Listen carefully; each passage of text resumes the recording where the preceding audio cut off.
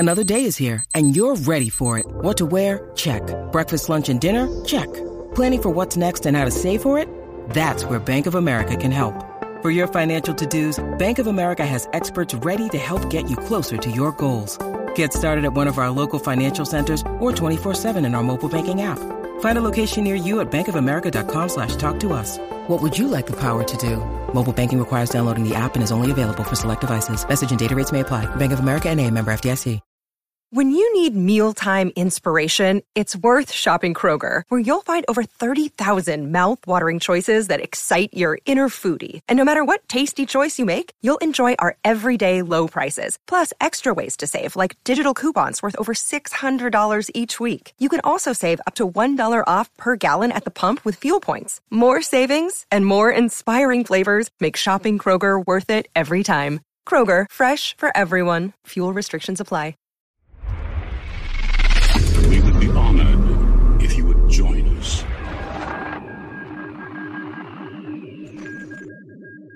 The Mandalorian and Grongu on Rugo, yeah. At this point, I mean, who even cares? But like, yeah, man, it's correct me if I'm wrong. Big movie announcements like this are traditionally made at things like Star Wars Celebration, because that's when they line up all their upcoming slate of releases, and they could really build up the hype for it and get a good audience. This really felt like, quick, just get something on social media now. Like, oh, okay. Yeah. There's a Mandalorian movie coming. Okay, sure. That's totally believable. What do you think about it? Are you more excited for that or for it to be a show? So excitement, yeah. He's excitement's a teeming strong with word. excitement. Okay, so I'll be fair on this one, right? I am on the meta level, just from the production side of things, it's kind of interesting that they managed to get Jon Favreau back and that he's doing a movie. And were it in any other studio, I would say, well, he's got a good chance of producing something halfway decent here.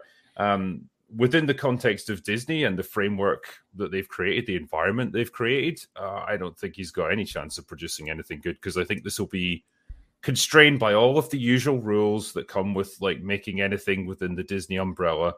You know, it's going to have loads of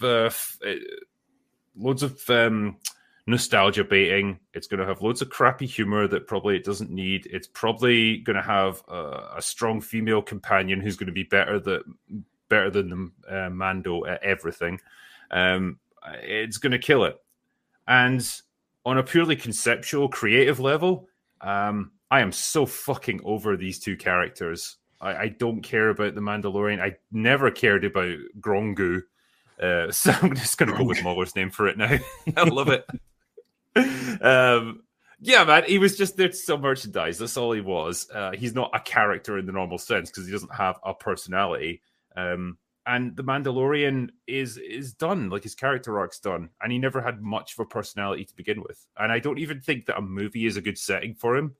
You know, he was at his best. And this is why season 1 of The Mandalorian did as well as it did. Doing episodic adventures, relatively small, low-level, self-contained stuff.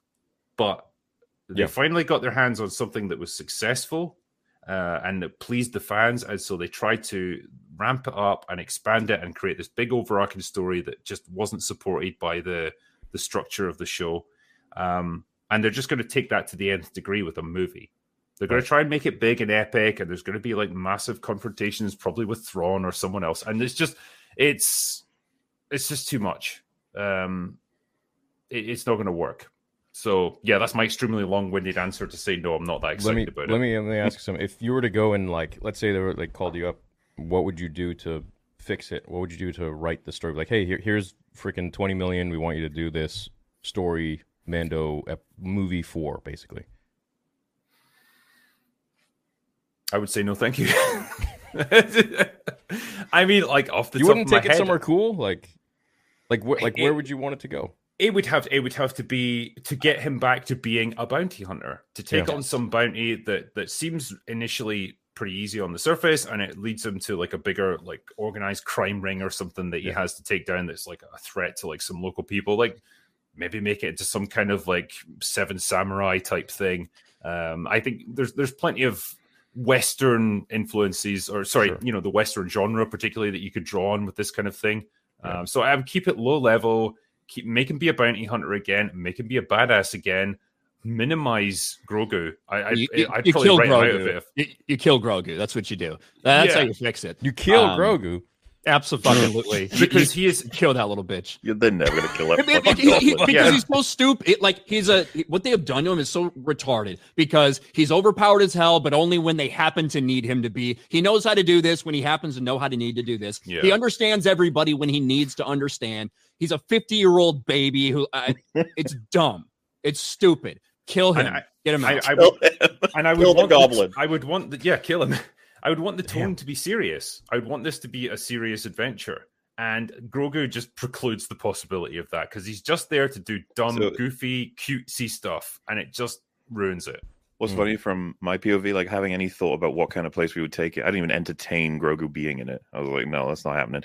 I was going to say, like, it would be cool maybe to enter a world where Mando is now relatively well-known and celebrated, and then he takes on a project that he's overconfident with, and not only like fails it miserably, maybe loses a bit of his tech, gets seriously wounded, but also a lot of people die because he doesn't uphold his end of the exchange sort of thing. And the movie's just about him being humbled a bit, understanding that he's gone way too... His fucking life has been insane. He went from being like a nobody bounty hunter to one of the most known and interesting characters in the world, collecting items from all the most famous people in the world. And just now that like he got over in his head and he, bring him down a bit, have him go through something that's real difficult instead of fake difficult, like where he's crouching and loads of people are shooting at him, just all bouncing off, and then someone comes in and says, "I got you, buddy," and then they work together. That sort of stuff. Like I'm bored at this point. Yeah. But like, remember he got captured at the end of Mando season 3 and it meant nothing because they didn't strip him of his armor. They just left him to keep all of it. And the Grogu saved him in a robo suit. I hated that, dude. That was literally like when what was it, Iron Man or no, Hulk was in the Hulk. Was it the Hulkbuster suit? No, not Hulkbuster suit. Yeah. I'm like, can we just have him like you did in the trailers with actual Hulk? Like this is so stupid. Why are you literally putting down his powers to put him in some mechanical machine when Grogu could have probably like? And here's the other thing is that Yoda said for 800 years have I trained Jedi when he was 900.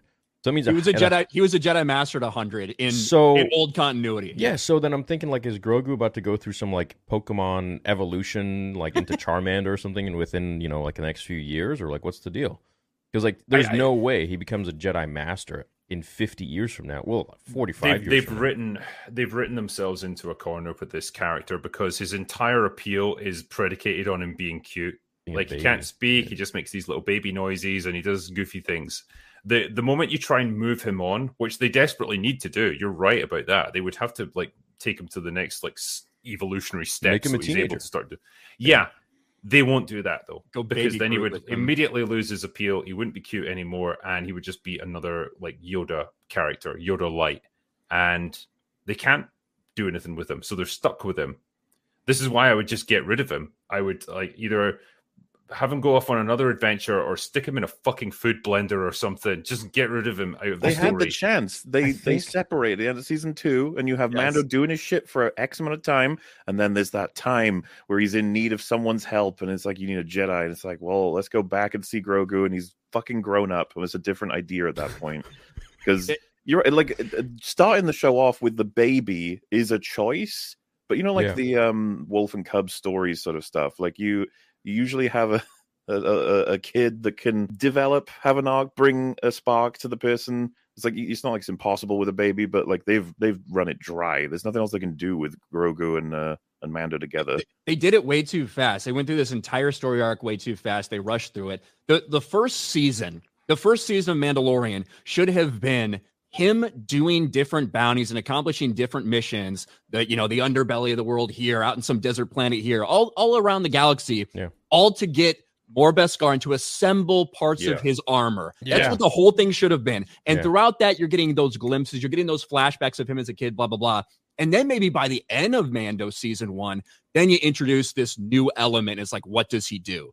Season 2 could be about them and him trying to decide what to do, rather than rushing through it like they did. But then whatever happens at the end, when you do hold the Mando season 2 and the whole journey is about getting him back to the Jedi and getting him back to Luke Skywalker, you can't then erase that in one dog shit episode of Book of Boba Fett 7 months later. Yeah. You know what I mean? That is why, to me, when you go back, if you do a rewatch of Mando season 2, it literally means nothing. It's just jangling keys, a bunch of cameos. Mando happens to run into every important person who's still living in the galaxy in a couple-week time period. And the journey that they go on, Mando's like giving up Grogu after getting attached to him, it means nothing. Yeah. So to me, if you're going to do a movie, I think you have to get rid of Grogu in some way. I don't know how you do that, but it should just be based on a bounty hunter doing bounty hunter things. And you put him in a position of having to choose between some different moral thing. Hey, I need to take care of these guys, but what about those innocent people? They might get affected. Pretty simple. You've seen that done a million times, but it needs to get back to they that. Did that. They did that with season 2. It was perfect. The exit. Grogu was with Luke. Okay, he's going to go be with Luke for like the next however long. And then all of a sudden in Boba Fett, oh shit, he gets Ubered back. That's where you can 100% tell where the studio got involved and just said, 100%. Like, well, we need him back. Yeah, like he's literally the only piece of merch that sells now. Right. We need to get him back in the show. Right. And it's like, dude, what the... like, how is that 2 years? Honestly, that was a 2-year gap that he was with Luke, and it wasn't. It wasn't. And Favreau has been completely off the mark with everything when in terms of the timeline, which is scary because him and Dave Filoni are the ones constructing this timeline. Dave Filoni gives his typical like mushmouth answer. Well, it really just depends on what you think it is. We don't really have any lines dedicated or drawn in the timeline yet. Right. Yeah. And whereas Favreau has said, well, it's somewhere between 2 years and 0 years, basically, that he was actually with Luke. It is time. We know that. Literally. We got that confirmed. I know. I was really like season 3 just really shit the bed, and it's like completely regressed the story. Like, I feel like season 3 should have been season 2, and then season 2 should have been season 3. Like, should have swapped places because the way it ended in season 2 was perfect. That was so dope. But you might disagree, but at least there was so much story there. So, I mean, seeing what's been done with season 3, what does that make you feel for the movie? That they're probably going to get back on track and they realize, like, okay, this was shit.